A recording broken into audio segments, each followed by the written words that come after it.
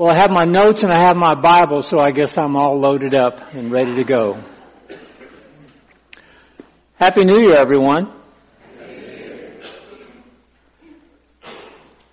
Don't you find it hard to believe that tomorrow is 2018? I know I do. Where does the time go? Where have all the years gone? Two things have recently occurred to me. I've never been this old before, and I'll never be this young again. I was born in 1948. In 2018, I will celebrate my 70th birthday. For those of you who are young people, the ones that I consider young would be probably 40 and under, would probably classify me as elderly. For those of you who are old enough to be my parents, you probably think of me as just a kid. And I hear that a lot in this church. I was born again in January of 1970. I was 21 years old. Next week I'll celebrate my 48th spiritual birthday. Occasionally I think about the changes that I've seen in my lifetime. Some good, some not so good. The America of 2018 is definitely not the America of 1948 by a long shot. When I was a young man, my thoughts tend to head towards the future, what I would do, where I would go, what I would see. But as I've grown older, I find myself spending more time remembering. And that's what I want us to do today. We're going to be looking back at 2017 and all the things that God has done for us in our lifetime. I'm reminded of a song that was very popular back in the 60s. Those of you who were born after that, I'm sorry you don't have the joy of knowing some of the great songs from back then. But there was a couple of men that sang a really great song, and I love the words to it. And it's so thoughtful because it deals with memories and remembering the things that are important to us. The song was written by Simon and Garfunkel, and it was sung, and these are some of the words to it. Time it was, and what a time it was, a time of innocence, a time of confidences.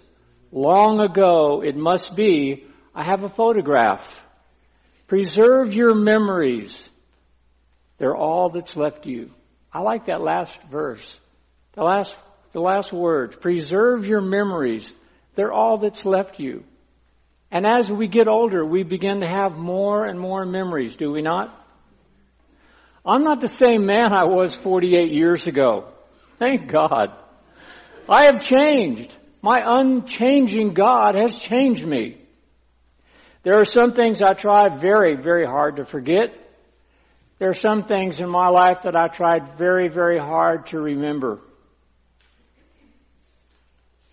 Now I said all that because if you're like me, you tend to be forgetful about things. And I do find as I get older, and I see you nodding your head, yes, I tend to forget more and more than I used to. But we need to constantly be reminded of the promises of God. It's a constant thing. We also need to constantly be reminded of the benefits that He's given to His children, to you and me. In hard times, in difficult times, what does our nature do? It tends to leave God out because we want to handle things ourselves. Instead of immediately pouring our hearts out to God and asking Him for direction and guidance, we tend to go off and do what we want to do. We finagle and we fight and we struggle and we worry and we lose sleep. And what appears to be normal, a normal pattern for dealing with our problems, is actually sin. Worry is sin. This is especially true when it comes to our personal relationships with one another.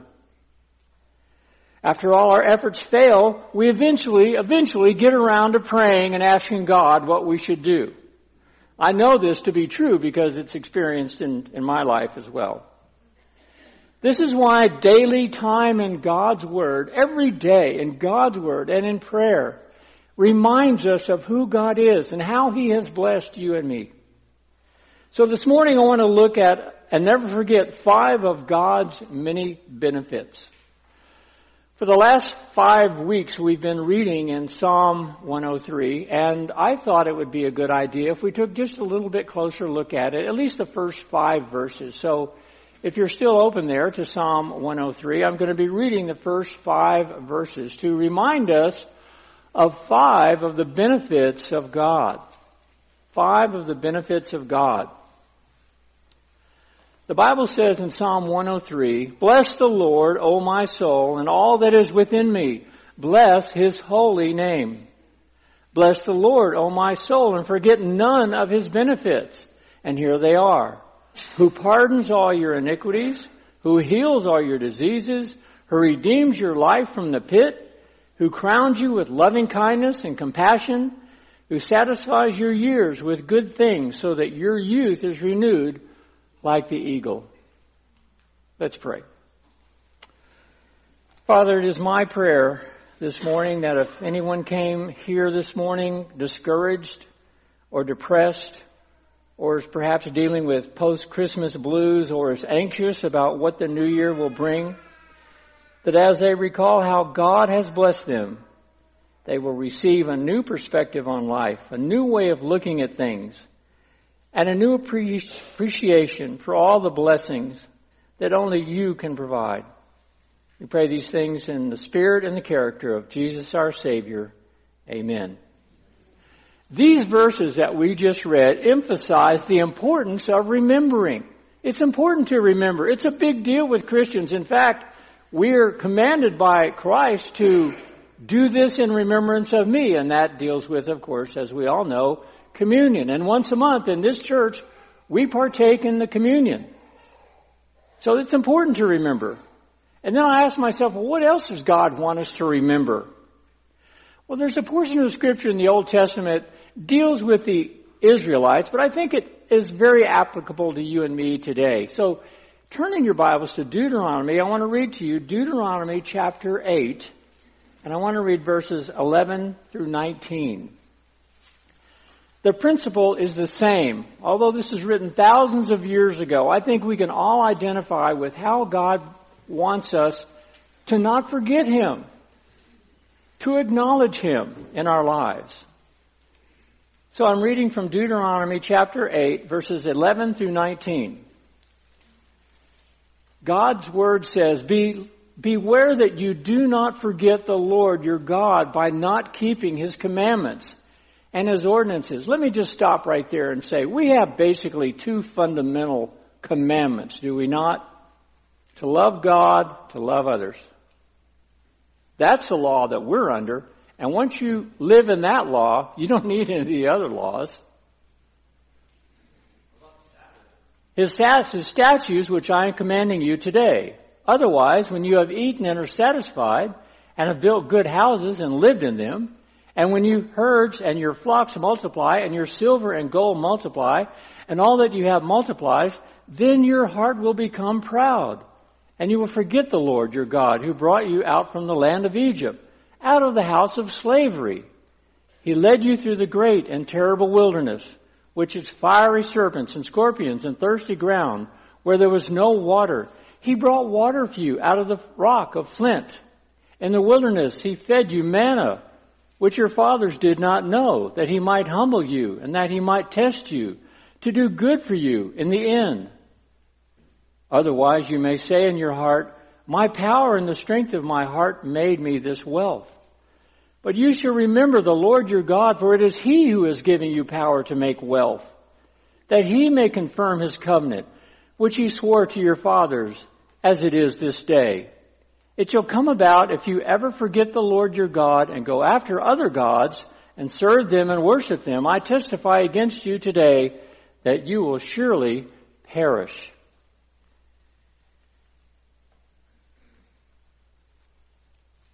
Our sin nature hungers for recognition, does it not? We want people to notice us, to think that we're something that we're perhaps not. Look what I've done. Look what I've accomplished. Look how successful my business is. Look at the car I drive. Look at the house I live in. I've done all this myself. Everything that we have and everything that we have done is because of the grace of God. I think we tend to forget that sometimes. Sadly, what do? We whine about everything. Never satisfied, never happy with what we have. We're never content. Young people, those of you under 40, I can promise you this very thing. Everything in this life is not always going to come out the way that you plan for it to. You're going to be tried. You're going to be tested. Your faith is going to be tested. Plan on it. Proverbs 16:9 says, the mind of man plans his way, but the Lord directs his paths, directs his steps. Look again at Psalm 103 verses 1 and 2. Notice the repetition of the words, bless the Lord, bless the Lord. It indicates the intensity and the earnestness of David. The word bless is found 6 times in this particular chapter. It means to praise or to speak well of someone or to acknowledge goodness. The praise and goodness acknowledged here is directed toward God and no one else. David understood the goodness of God, did he not? From deep within his soul, with every fiber of his being, he gives honor to God.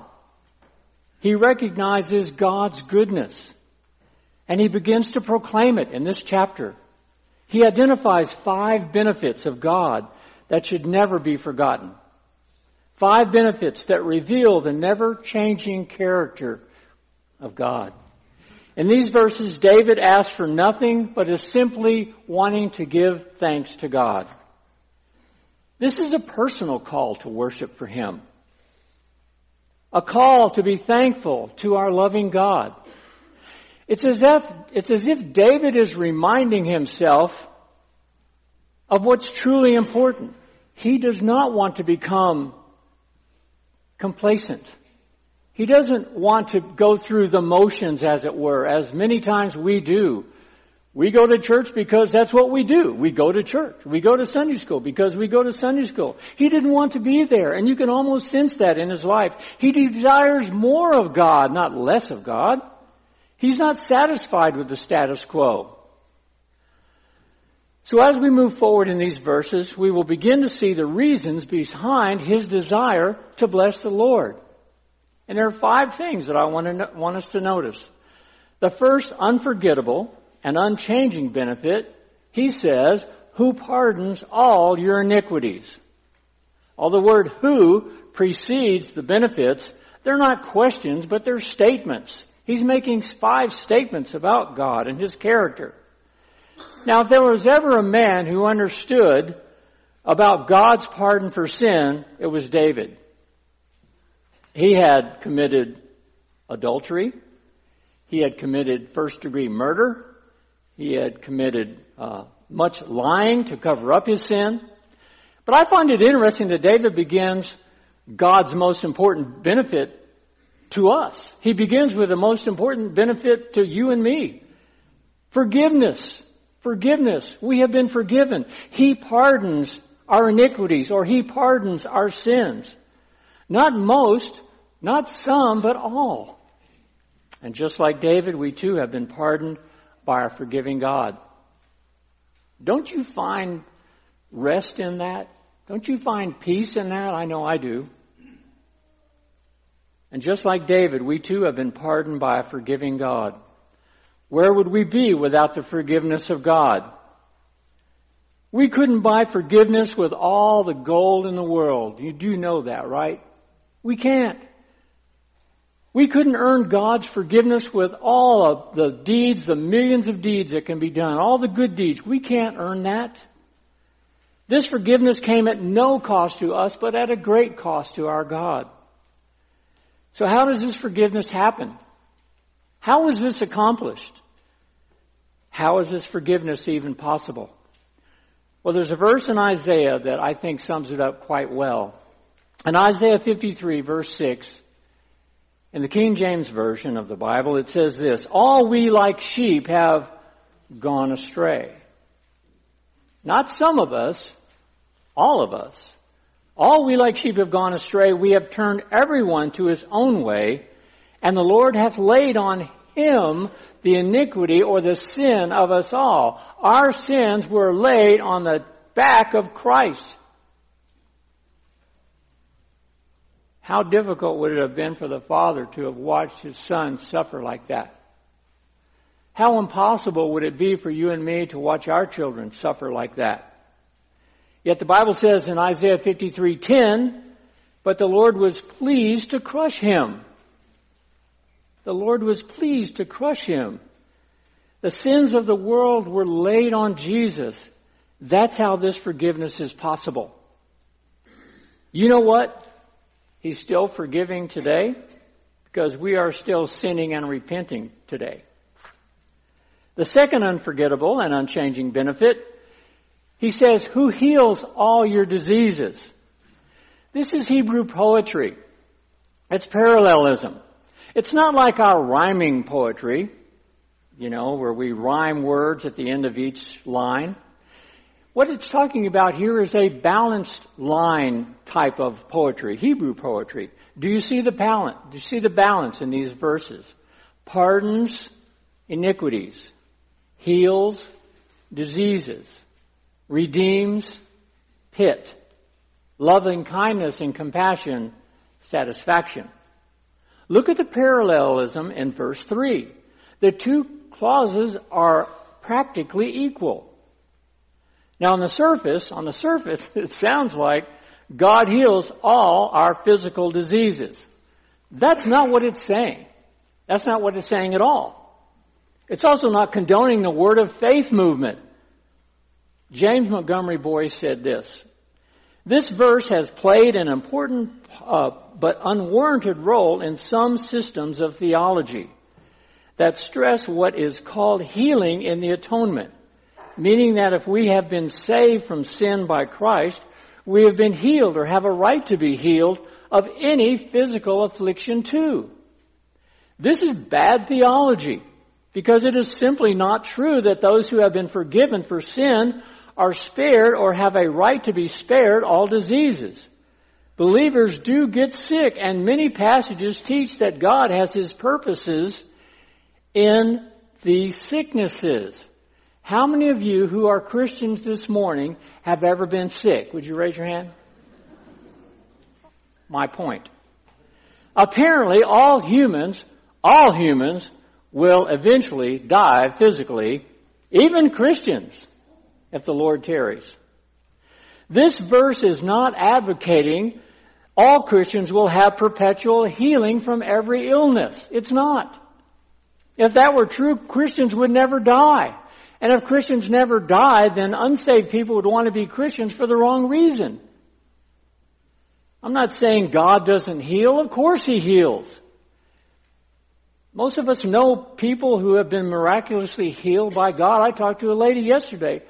God has miraculously saved her from cancer. She was diagnosed with cancer. I mean, it showed up on the film. All of her tests said, you're going to die. And she turned it over to the Lord and he healed her.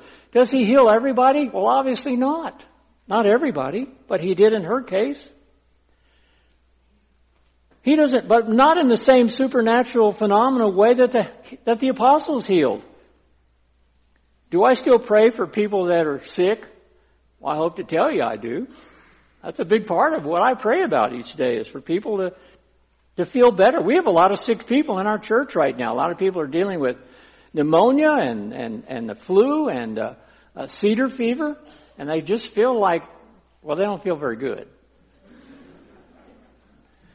I still pray for these people because we have a loving God. Why are some people and others are not? Here's my answer. Ask God. Because I don't know. Ask God. I don't have the power to manipulate God. And you don't either. But I still pray for people. He is God and we are not. I love what R.C. Sproul used to say quite often. We're just dirt. We're dirt. We're going to all turn to dust one day. Faith doesn't always determine what happens. Faith follows the will of God. There's a big difference. Physical healing is not in my hands, but in the hands of a loving God. Healing in this context, however, is the same as spiritual forgiveness. In Jeremiah 30, verses 12 through 15, Israel is described as a sick person. For thus says the Lord, your wound is incurable and your injury is serious. There is no one to plead your cause, no healing for you, you're sore, no recovery for you. All your lovers have forgotten you, they do not seek you, for I have wounded you with the wound of an enemy, with the punishment of a cruel one, because your iniquity is great and your sins are numerous. Why do you cry out over your injury? Your pain is incurable because your iniquity is great and your sins are numerous. I have done these things to you. I have done these things to you. Do you see it? Do you see it? This healing is balanced with being pardoned, being forgiven. Think of the sickness of pride. Think how sick that is, to be prideful. Think of being sick with a superior ego, thinking that you are above everyone else and you know more than everyone else and how smart you are and how gifted you are. Think about going through life with that kind of an ego. Think about the disease of bitterness. Do you know anybody that's bitter? They're never happy, they're never satisfied, they're always angry, and they're bitter at the world, they're bitter at God. What about the illness of jealousy or greed? Think about that for a moment. If hatred is kept all bottled up inside, it will eat you up and it will eventually kill you. Stress will kill you. The miracle of physical healing is a good thing. The miracle of spiritual healing is a better thing. The Bible tells us there's a direct link between sin and disease. There is also a direct link between obedience and healing. Sickness and death came into this world because of sin. That's why it's here, because of sin. Healing us of sickness is to God the same as forgiving us of sin. Exodus 15:26 says, if you will give earnest heed to the voice of the Lord your God and do what is right in His sight and give ear to His commandments and keep His statutes, I will put none of the diseases on you which I have put on the Egyptians, for I, the Lord, am your healer. He is our healer. Now, because of common grace, our bodies have the capacity and are designed to be healed because of the immune system that God has given each one of us. The natural healing God has provided is wonderful. The miraculous healing He does is amazing. Eventually, however, we will all die and return to dust. It's a fact. But that is not the end, and that's what He's trying to tell us. That's not the end. God wins in the end. God has already won over sin and disease. One day in the resurrection, God has promised to redeem us with, guess what? Wait for it. New bodies. A new body. Yes, I'm anxious to get mine. Thank you very much. I find it interesting that forgiveness is followed by healing and restoration. Don't you find that interesting? That after we're healed, we're restored after sickness. Third unforgettable and unchanging benefit. Who redeemed your life from the pit? The word pit in the King James Version is destruction. It is equivalent to the grave, the ultimate place of corruption, obviously. Who redeems your life from destruction or corruption? Redeem or redemption is a big word. We use it a lot around here. It's a biblical word. Its secular definition is this. It is the action of regaining or gaining possession of something in exchange for payment or clearing debt. In its biblical definition, there are two fundamental ideas. Redemption from the penalty of the law and redemption to the new life in Christ. In other words, God removed us from the penalty of sin. He has now given us a new life in His family. We've been bought and paid for if we're Christians today. We now have a new life of liberty in Christ, which we didn't have before. The death of Christ is the redemptive price He paid for you and for me. As Christians, we find redemption in no one and nothing else. There's nothing else out there that we can or will be redeemed by. How do I know that? Well, it just sounds good, doesn't it? No, that's not the reason I know that. Look at Acts chapter 4, verse 12. This is what it says. There is salvation in no one else, for there is no other name under heaven that has been given among men by which we must be saved. There is no one. There is nothing else. It's all Jesus.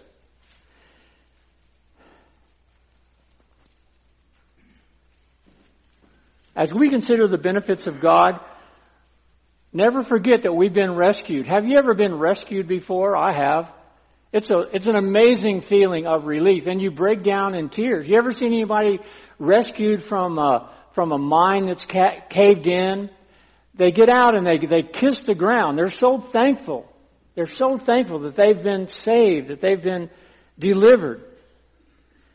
That's the way David feels at this moment.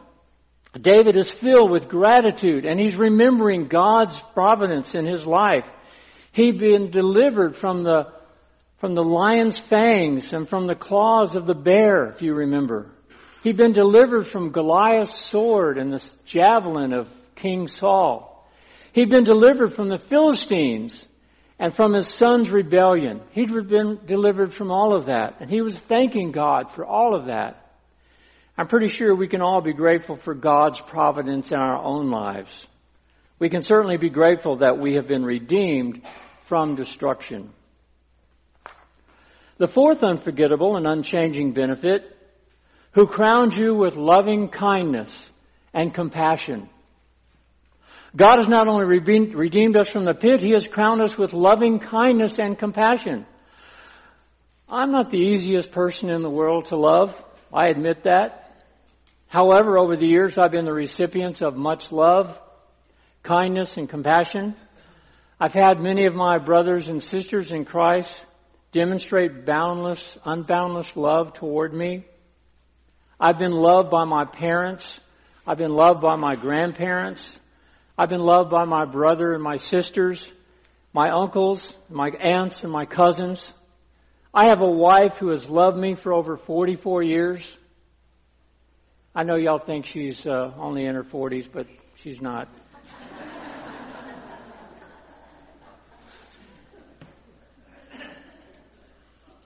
I love you.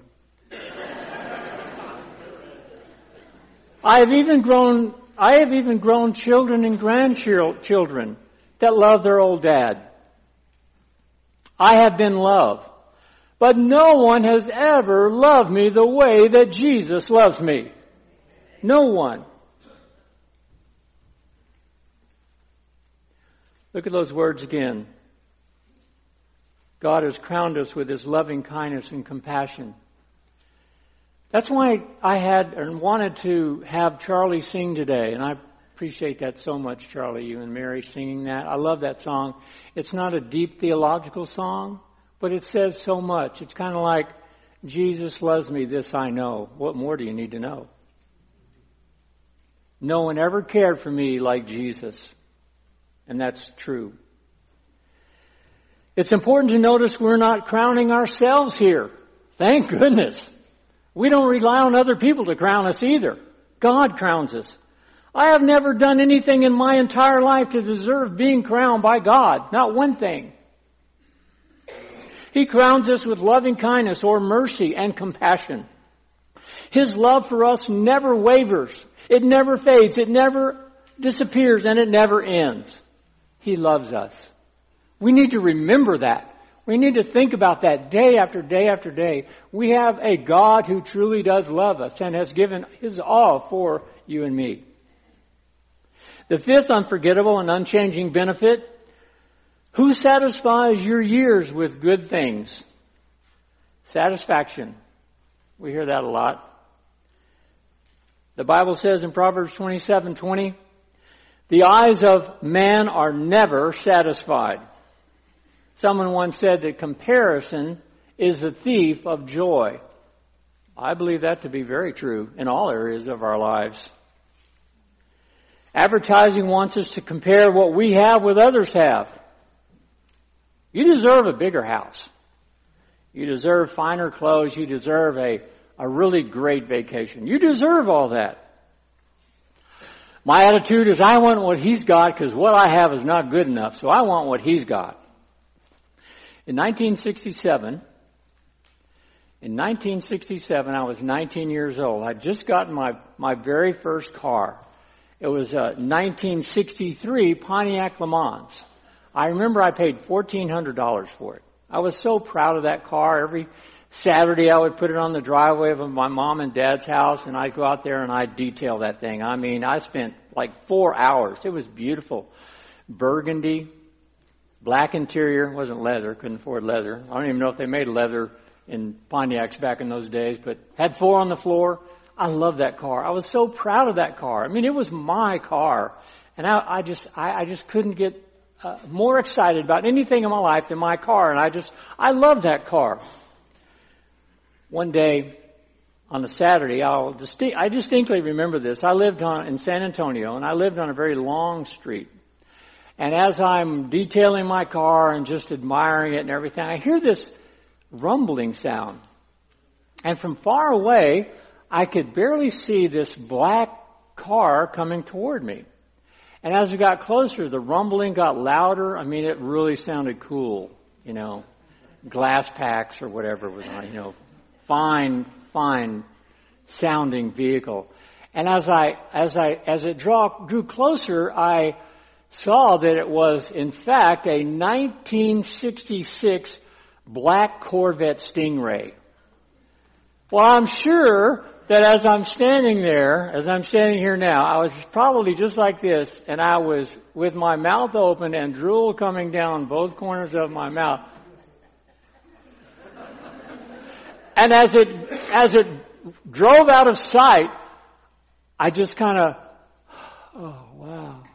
And then I looked at my car, and I thought about the Corvette, and it occurred to me, this doesn't satisfy me anymore. I want that black Corvette. That's our nature, is it not? We're never satisfied. We always want something. Let me tell you something about being greener on the other side of the grass or the fence. You know what's green over there is not grass. Those are weeds, brother. Those are weeds over there. That's what's green.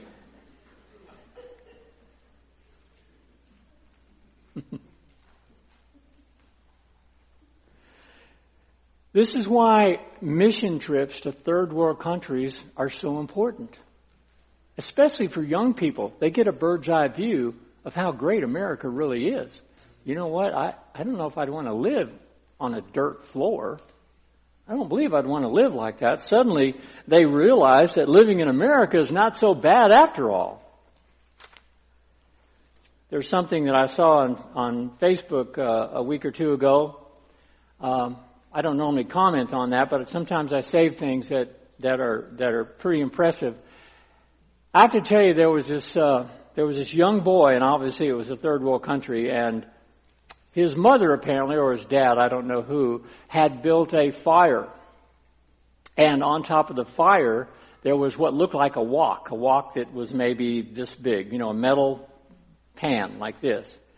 And in the pan there was water. And in the water was a boy, and he was taking a bath. He was taking a bath because he wanted hot water.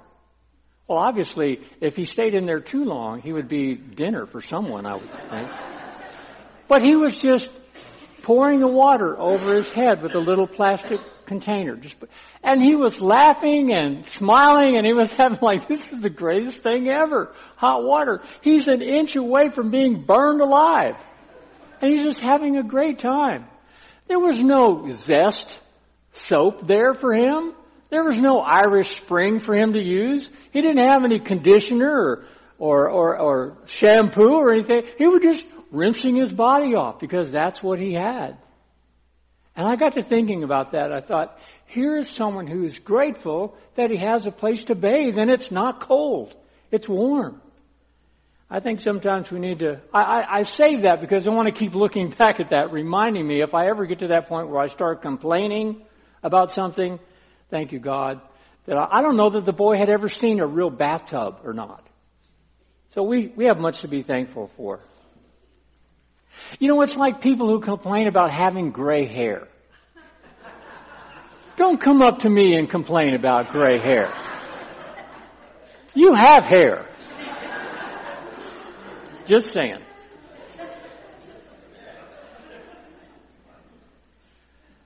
Do you know what? You know the reason why we're not satisfied outside of Christ? Do you know the reason why? Because God made us in His image. That's why. We have been made in His image. John 15:5 tells us as Christians, we are satisfied in Christ when we're tapped into the vine of Christ. That's when we're satisfied.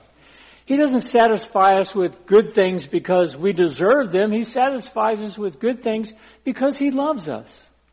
What we deserve is hell. What God has given us is heaven. Romans 5:8 says, but God demonstrates His own love toward us in that while we were yet sinners, Christ died for us. Even when we were still rebellious, we were self-centered, we were egotistical idiots, God loved us and died for us. Even then, He died for us. So before we move forward into 2018, which is tomorrow, let's all look back and remember how God has pardoned our sin, healed our diseases, redeemed our lives, crowned us with loving kindness and compassion, and satisfied our years with good things. This psalm does not teach the doctrine of salvation. It tells us what it feels like to be saved. That's what it does. Would you bow your heads with me as we go to the Lord in prayer? If you don't know what it feels like to be saved, I would urge you today to receive Christ as your Savior. I would urge you to repent of your sin and ask for His forgiveness and live for Him. Father, thank you so much for this time that we have to open your Word and help us to always be the kind of people that remember the benefits of God. Pray these things in Christ's name. Amen.